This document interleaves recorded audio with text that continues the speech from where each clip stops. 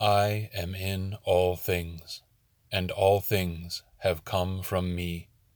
The land and sea and the very air were created by my hand, and I set in motion the waves in the sea and the clouds in the sky. The stars and planets circle the heavens by my hand, and the birds of the air take flight at my word. I have made all things for my glory. I have created man in my image to worship me and glorify my name. I have sent my Son to make right the sin of man and restore you to my presence. Do not ignore this gift. Do not reject my Son. He did not come to save himself, or the beasts of the field, or the birds of the air. He came to save mankind and make right that which was broken in the garden, which the evil one set in motion by his deception.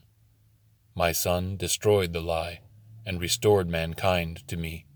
So accept his sacrifice, receive his gift, return to me.